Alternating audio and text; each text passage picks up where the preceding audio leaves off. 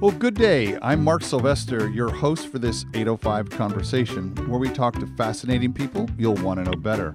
If this is your first time listening, thanks for coming. The 805 Conversations podcast is produced every other week. Please subscribe so you don't miss any upcoming shows. Our show is sponsored by California Lutheran University School of Management and Tolman and Weicker Insurance Services. Thanks to them both for their support and continued encouragement. And thanks to my podcasting partner and co-host Patrick from Pull String Press for this great studio. Good morning, Patrick. Good morning, Mark. Patrick, we have a return guest this morning. Excellent. Claudia Weintraub is the director of the River Oaks Academy down in the southern part of the 805. Claudia, welcome back to the show. Well, good morning. Thank you. I'm excited to be back. Good morning to both of you. So I did a little research last night, and I found out that in the more than 200 shows we've done, this is the number one downloaded show of all the shows. Oh, wow. Yeah, right? Wow, I'm speechless. Yeah. That's amazing. Yeah, number one. And so let's Claudia, why don't you remind our listeners what it is that you do there at River Oaks? Okay, yeah, I'd love to.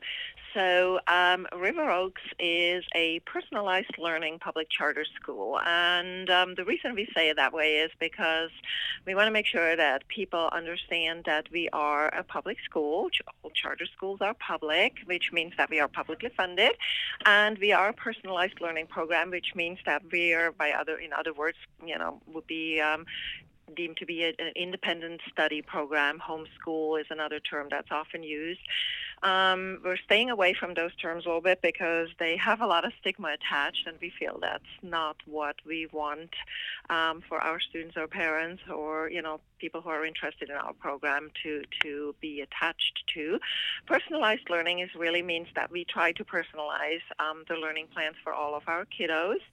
And ultimately, we offer an alternative setting for those students for whom the traditional brick-and-mortar school setting is not working for whatever reason.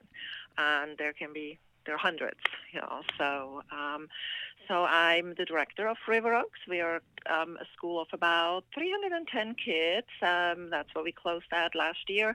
We have actually, in the meantime, two facilities. We have the one in Westlake, which is, we call it our mothership, and we have the pod in Oxnard. So we opened up in Oxnard about 3 years ago and are serving the needs of the students at that end of the county. So, Claudia, I'm curious because I don't have a stigma attached to the word homeschooling. Where does that come from? Because my grandson, as we talked before, is homeschooled, and I'm just thrilled with the education he's getting. But I don't know, should I be calling it personalized learning? You can.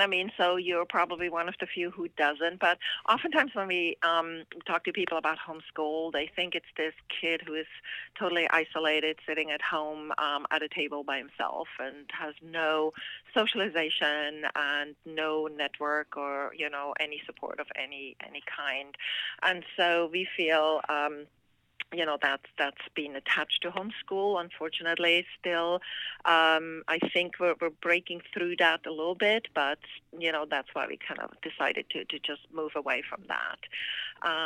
Same with hybrid programs. I feel like when you think of hybrid, you think of a hybrid tomato or or a car. Or a car, right? And so we really felt that it would not properly describe what we're doing, which is truly personalizing the education for each child. And I often tell parents who come in to talk to me that, I may have 25 sixth graders, but while we all adhere to the standards, and ultimately that is our destination, whatever the sixth or seventh grade standards are. But it may look slightly different for each student, and especially at River Oaks, where we want to incorporate our students' passions into what we're doing. So, if I have a student who's passionate about music, let's try to see how we can incorporate that into what the student does on a daily basis. The term personalized learning is kind of loaded for me in a very positive way. I have my own, I call it a PLP, my personal learning plan, and I actually teach this to people I work with. so that we all have a plan of things that we're working on any given year to learn. So if you believe in lifelong learning and continuing education, then write it down. That becomes your personal learning plan, and you figure out whether it's going to be. It's almost like we're homeschooled. I'm homeschooling myself, but I love that whole concept, and it starts when they're really young. I'm curious, what's the oldest grade? Do you go all the way to high school with personalized learning? Right, yeah. We are actually a transitional kindergarten TK through 12th grade program. So we have the full gamut. So I remember we talked about this before, and you really got my head straight around the idea of socialization, and that while the kids are at home, there's many opportunities where they are with classmates. I'm curious though, and I don't remember asking this question before, that high school feels like it's a big social club, right? That whole high school experience, we start to learn about dealing with other people in writ large, if you will. How does that change, or how is that, let's say, better with a personalized learning program? Well, for better or for worse, you're right. We are having a lot of social interaction in high school, many of which are not necessarily positive. I have a lot of students breaking out of the traditional high school setting because they can't handle that social pressure that's going on. So it's a pro and con. I mean, for many it works, and to me it's like, don't rock the boat. If everything is fine, leave it alone. But the students who come here, they need something different. They, for whatever reason, are falling through the cracks. They can't handle the social pressure. There's bullying going on. I had an 11th grader in Oxnard that I talked to just a couple of days ago, and I asked him, I said, why do you want to leave where you're high school? And he goes, I don't feel safe. And that is, that's an awakening statement to me. It's like, wow. And that came from the student, not the parent. And, so for some kids, this is truly just an option to get out of there. They still get socialization here, but it is in a much more confined, smaller circle with a lot, our adult to student ratio is huge. So I always tell the kids, look, we know your name, for better or for worse. We know your name, so don't get in trouble. So they can still get the socialization, but I think those students who just feel they can't handle it, and they can't handle the things that are happening out there. They're trying to escape, and it's not for everybody. 2,500, 3,500 student high school. That's a lot of kids, and not everybody can handle that. I'm thinking there's a situation right now in a club I'm in, and people say, gosh, it feels like high school here, because it's all the politics and cliques and all that stuff. And to your point, you said for better, for worse. I'm going to guess that the kids that are at your school, they're focusing more on the more important things, like getting ready for college and that kind of deal. I'm curious, you had written and said that things are changing since, I think we talked a few years ago, but that the political climate around charter schools is changing. Help our audience understand that. It's been a huge battle.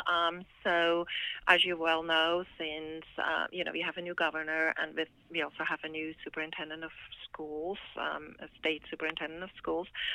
So, and at the beginning of the year, we had the LA Unified Teachers Strike, and with that came some really hefty bills that were geared really driven by the teacher union and geared towards stopping charter schools from what they're doing, which is filling a need for students who are just not well served by the traditional system. And it became a very, very big, and is still ongoing, a huge political battle. And it become this thing that, about, I mean, it's to a large degree, unfortunately, the union hostility against charter schools, because, charter schools oftentimes most of the time do not employ union teachers. We are like River Oaks, we are non-union. So with that gives us greater flexibility. And in general, charter schools have greater flexibility, whether that is in choices of curriculum or innovative teaching methods or how we approach things. And so we want to have, we're essentially supposed to be like this labyrinth of experiments within education, coming up with more progressive ideas, and our hands aren't tied by the bureaucracy of a district.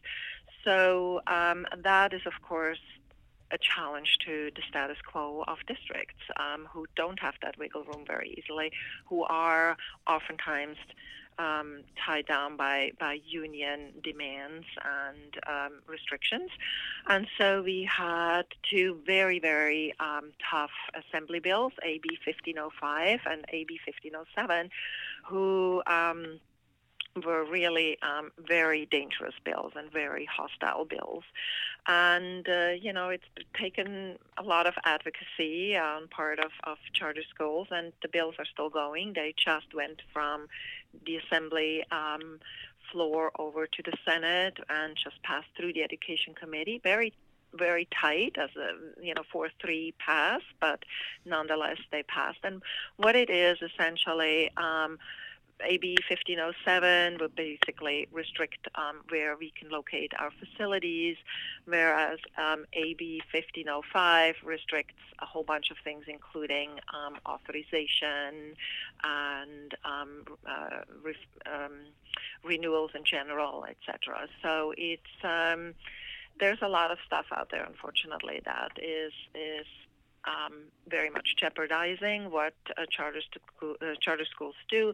And, you have to realize that last year, for the 18-19 school year, there were over 1,300 charter schools with almost 630,000 students, which amounts to about 10% of California's students. You've got to ask yourself why that is. Why are that many kiddos, not going to your traditional district schools? And that's most likely because they were not served well. So we're battling these bills, and it's been quite the battle. At this point, we're hoping that we can make an impact once it gets to the Senate floor. And, we recognize that reform is needed, but we don't feel that the bills address the reform that is actually needed. Wow. So that was a lot to unpack there. Right. Sorry. So no, that's fine. One of the things that it's typically the case is when people get upset, it's because it's a financial reason. And it feels like you said there were a couple of things. One was union hostility towards this, and then you get the greater flexibility towards curriculum. I'm going to guess that people could care less whether you have greater flexibility or not, but that the unionization is where the resistance is coming from because there's dollars involved. Whenever there's money involved, people get annoyed. Is that fair or not fair in this case? Yes and no. Yes, it is.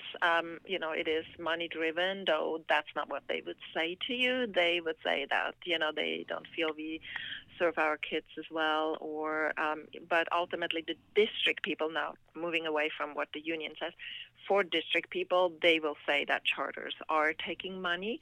I would say to you, does the money belong to the district, or is ultimately the money belonging to the student? And do you as a consumer, in this case as a parent, have the right to choose where your child should go to school and where your child is best served? But is it a financial issue to a large degree? Yes, of course. And that's partially because many of the districts are financially not doing super well. I can tell you that the district in which we're located here, Conejo Unified, is faced with a $6 million deficit next year.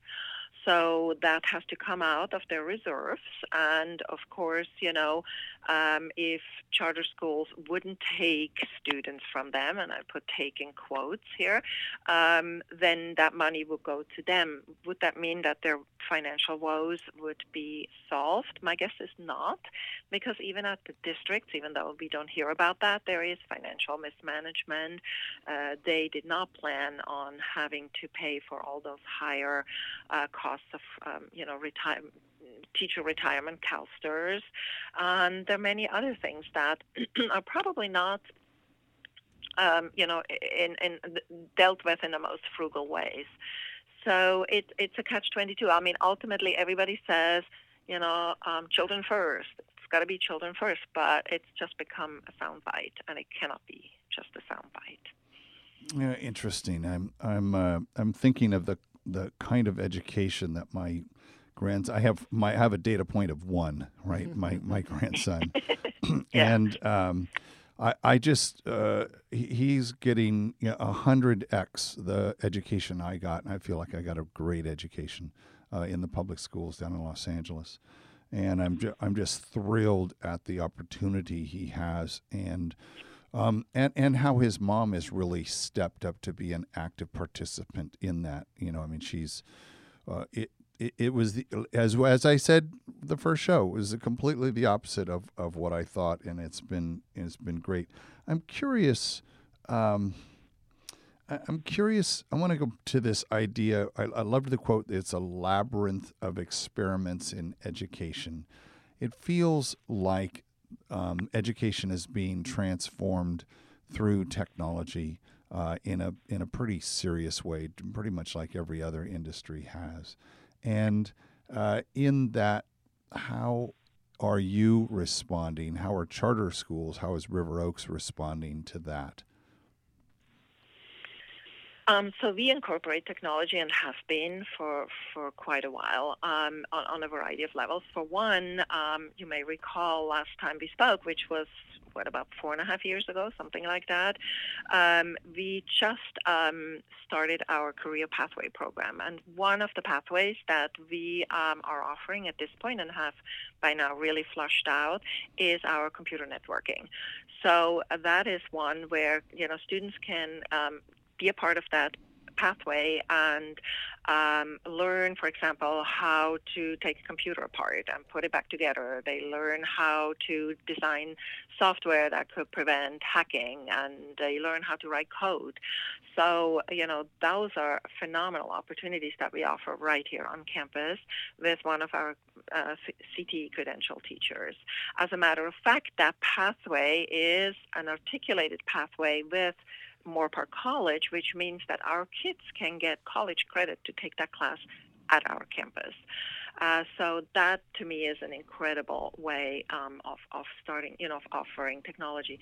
We go farther. We offer, for example, part of the curriculum that, any student can take online. I'm a little bit of not necessarily a proponent of having everything done online, so there are entire online independent study programs. My thoughts are when you do that, it takes away from, again, personalizing, because your entire content is delivered to you, and it makes it much harder to personalize. But we incorporate technology every which way. We have laptops available for all of our kiddos. They can check it out if they don't have one at home. We offer coding classes even for the younger kids. And again, as we head into high school, we offer them the networking class. And our kids, we had a couple of students who went for a CompTIA certificate, which I guess CompTIA is like, is a software program where they can go for a certificate with the company that's outside. So they come out and already have a really nice foundation if they want to go into any computer related profession. So one of the challenges, I think, for parents right now, and Patrick's got a young one, he has had a young one since you were on the show. She's a really good programmer already. Yeah, She's 2. And this concept of screen time is one that new parents have to deal with. That we're in constant debate about it with our friends, talking about what is an appropriate amount. Because there's the back and forth between, well, we'll just have no screen time. And then the kid arrives into a program like yours and doesn't understand how to interface with technologies that every other kid around them has mastered for years. And so there's this back and forth between, where do we land on that? And there's no single expert out there who seems to be, ringing the bell for the best of it. Like, here's what you need to do, because for whatever reason we haven't heard it yet. Right, and I think that's a very tough one as a parent to make a decision on. My philosophy is that a no screen time in general, and no anything in general is never a good idea, because all it does is sort of like, the cookie jar thing. You tell them no cookies at all, they sneak that cookie when you don't look. And that's, for me, wearing my parent hat. So I always felt that moderation is your key to pretty much anything in life. And I think that's the same as screen time, because quite frankly, for our kids, technology is a must, and the future is, like Mark said, is in technology, and you need to be able to do this. I, for example, right now have a summer front office clerk, and she's a student at Cal Lutheran, and I had no idea what her tech skills were, but I was so amazed, because I would ask her for a simple task and it would come back in just the most amazing Excel format and this and that, something that I didn't even expect, but then thought about and like, yeah, I bet you that most kids of that age, if they have had a little bit of tech background, will learn how to do an Excel spreadsheet. And it's a must. You have to know some of these things. Does everybody need to know coding? I don't know. I'm personally not, fluent in that. But at the same time, I think we need to at least give the kids a little bit of those tools to be fluent in technology. Does that translate into playing video games, 5 hours a day? I don't think so. But, like you said, studies are back and forth now. There are also studies that are linked that a lot of this is what causes this heightened rate of anxiety and depression. And, that's a huge problem right now in our schools, where, right now we are required to publish suicide hotline phone numbers for our students. We have to have suicide prevention policies in place. And again, a lot of those negative consequences are linked to screen time. Yeah, that's again, we're getting to the nub of it here, is that socialization, whether it's, even if your mom is teaching you, you're having that independent thing, rather than mom handing you the iPad and say, okay, here's the lesson you're going to do, right? That interaction. I think as humans, we're seeking connection and significance. And when we lack either one of those, then all of those negative outcomes happen. And I think that the technology, while it's incredible, it also has it's that double-edged sword, right? I'm thinking of your person who's working at the front desk now is a digital native, and we're digital immigrants of a certain age, and we're at this point where there's this huge there is a digital divide, and that's rapidly going away each generation that comes in. I'm curious, are the kids that are in you, are you calling them, this is just a separate research project, do you call them Gen Z or Zennials, or I've heard them called the iGen? Is there a word that you're using in education for this group of kids that were born since 2000? I haven't. I have to tell you, I'm a little lost with all these terms, but so I haven't. But I know they're floating out there, and I actually was baffled when my own kids, who, mind you, are in their 30s, were talking about what generation they were. I'm like, okay, whatever, So actually, and they were, interestingly enough, talking about some of the different generations, kind of sense of entitlement and putting it in almost a negative context. And so I thought, okay, I'm a little clueless when it comes to these kind of things. For me, they're all individuals who all have their enormous strengths, their passions, but also some weaknesses. And hopefully, as such, we address those as individuals. I always kind of am a bit reluctant to totally lump them together. Yep, that's just from demographics and social graphics, we tend to put them in big clusters. But I think everyone is trying to figure out how do we get to an individual human, whether it's targeted ads or whatever it is. We're trying to go from big to small now in everything because we've all felt we're rebelling against being lumped together as groups, so we want to be seen as individuals. So I think that's just part of the human condition that's happening. Claudia, I'd love to understand, what do you think the future is of, we'll stick with charter schools, but I'm curious about education. If you're our expert here, what should we look forward to in the next, let's say, 5 to 10 years? I think what we do here at River Oaks is a big step into the future, is quite progressive. I am a firm believer, and actually, one of my board members happens to be a professor in the Department of Education at Cal Lutheran. And we talk about that all the time, and that we feel that with the personalized learning, we are at the forefront. Simply because in the end, if we look at what is education, it really, you can just dump all this stuff onto the kids and hope they absorb whatever you dump on them, or at least a great percentage, or you can make it more meaningful. And I believe that this personalization, look, if you look at the world around you, what attracts you is the things that speak to you. If we can make it more meaningful for our students, then they have much greater passion, and they can, it's not in a vacuum. And I think that is what it ultimately needs to be. How that can be done in a traditional classroom, that's very difficult, because you have 35 kids in a classroom, so that's a tough thing to do.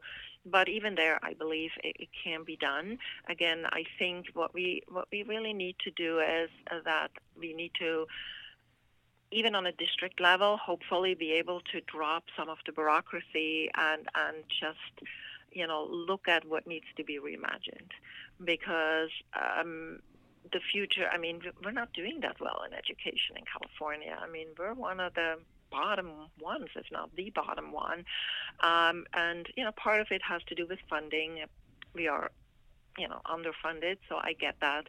But I don't know that would take away from innovation in a classroom. And I think that's what we are doing here by listening to our students, by creating opportunities, by making them a part of what we do and what they do on a daily basis. Let me give you a quick example. So, for example, we recognized last year that our 11th graders really needed more support with math. And so we brought all the 11th graders together for a breakfast and, fed them, which speaks, high school language is give me food. And we asked them, what would it take? What does it take on our end to support you better? How can we help you guys with this?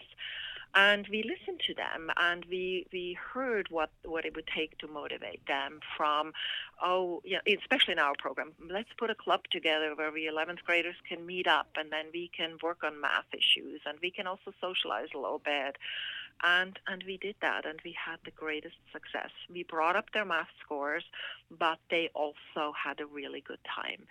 So it became meaningful to them, and they were a part of the process. And I think that is just huge. If you think about that, when are students a part of the process at a traditional district school? It's just decisions are being made for them, not with them. You had me thinking there about, because as the listener to our show knows, we talk about lots of different subjects here, and one of them is technology and AI specifically, and machine learning. And I'm curious, I was just imagining how a student might be kind of scrolling through a news feed, but like scrolling through an educational feed. Like, these are all the things you could learn, young 11th grader, right? It's just all, let's say it was all content that was targeted specifically to a specific grade level. And then depending on the kinds of things that caught their interest, would continue to personalize that or continue to give them more information along those. And in fact, even lead them like, gosh, if you like this, you might like that. But rather than that being a shopping thing, people who bought this also bought that. It is purely educational. I'm thinking of like a LinkedIn Learning, who we had on the show, being able to have something learn what I liked. Now, I like that, but I'm curious, isn't one of the things about education is to put us in touch with things that wouldn't show up in our feeds, so to speak, like algebra probably, or world affairs, or things that you're like, oh man, why do I have to know this? And you kind of struggle it a bit. But, if you've got a great teacher or you've got great content, then it, that could be the thing that opens you up to an area that you had no idea you would like. So isn't there a little push and pull there a little bit? Yeah, no, I agree. I mean, I think it's unrealistic to assume that everything you do in life is always fun. And, I always hated the notion when they were basically saying that, as educators, you're an edutainer. I'm like, no, I'm not. But that doesn't necessarily mean that everything has to be taught in a vacuum. And you're right. I will tell any of our kids, actually, when I meet with them, when I met with a high schooler yesterday, I said, look, there will be things in life you're going to have to do you're not going to enjoy. And that's a life skill, too, to be able to learn to get through things that are not 100% enjoyable. As adults, and, I looked at the mom and I said, look, you and I as moms, we know we're doing things on a daily basis that we don't enjoy doing necessarily, but we do them because we know they must be done. And I think that's a life skill. It's like, when people say, my child has test anxiety, I don't want my child to take a test, and opting them out of all the possible assessments. And I'm like, well, what are you teaching your child? We need to teach your child test-taking strategies to have him or her overcome this anxiety of not wanting to take tests. Because guess what? When your child wants to take the driver's license test and goes to the DMV doesn't have any mercy. They are like, you take it and you pass it, or you won't drive. And I think that's the same with learning. There are things we're going to have to learn that are maybe not so much fun, or we may not realize until a bit later down the road that, it actually could be fun. So it has to be a balance, and I agree with that. But I feel that when we can put it in context, and if we look at that a little bit more, that we take those things that we can make more interesting and make them more interesting, then the others are a lot more palatable. You reminded me of one of the cardinal rules of improv. Our listener knows that we talk about improv a lot, and one of the cardinal rules is make it more interesting. So we live our lives that way. How do we make something more interesting? And it sounds like you are doing that. I appreciate that story about talking to the parent, because I'm thinking of the no vaccination parents, right? So it hadn't even crossed my mind. There's the no test parent. Like, that's bad. That's not good. And I love how you brought it home to that person to say, well, what happens when they go to the DMV, or what happens when we get dropped into what you don't get to participate because you're not vaccinated, and we can't take the chance that you're not going to infect other kids. So, wow, Claudia, thank you so much for this update, and I'm glad to hear that River Oaks is doing so well, and that we are with you in your efforts to make sure that regulations don't hamper your ability to continue doing what you're doing. This the quote for the show for me is this labyrinth of experiments in education. I love that. Listeners know we really care about innovation in all different areas, and it's thrilling to hear there's innovation happening here in education. How can people want to know more about this? As you remember, we have listeners in 42 countries. So if they're trying to find this kind of educational experience for their kids, outside of the region, what would they Google? What's the good way for them to find something like this in their area? Yeah, so the buzzwords really: independent study, personalized learning, passion-based learning. So those will probably be good Google words. And I have to tell you that I unfortunately think there aren't too many like River Oaks, for better or for worse, right? But because I had a parent who went to Virginia and said, "Oh, I was ready to open up a school like River Oaks in Virginia," because there wasn't one. But I think that would get them started. I'm also always open for people, obviously, to just email me, and I'm happy to help them in their search. So, because I do think it is important. Our kids, we only have really one chance to get this right, and we want to make sure we do. And so I'm always happy to support parents in their search. And even if it's not our school, I've done that on many an occasion where we were just trying to find the best fit for them and their student. Well, Claudia, thank you so much for that. People can find you at riveroakscharter.com.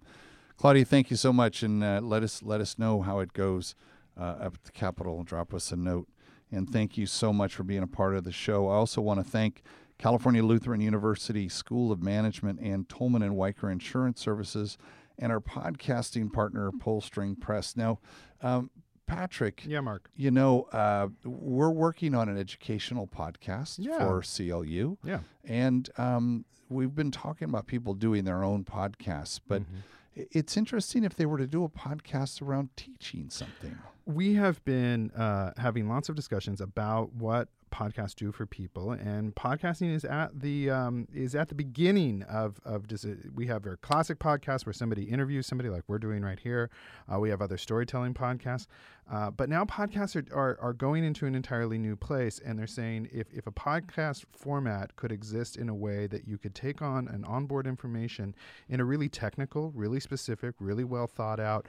Typically on this, I mean, Mark, you're really well researched on all of your questions that you ask our guests, but if you think about really building something as if it were a textbook, or if it were something that people could return to and really count on for information, that's what we're starting to design for CalLU and other institutions. So if you're thinking, we have this batch of information, we need to find a way for people to digest it, to bring it into their lives. Podcasting might be the way. Come talk to us. We might be able to come up with an innovative solution that's never been seen before. So if you'd like to talk to us about that, have a conversation, I'd love to talk with you. You can find me easily at mark@805connect.com. If you have an idea of a guest that we should have on the show, someone interesting like Claudia that we can interview, we'd love to have them on. And until next time, this is Mark Sylvester, your host for 805 Conversations.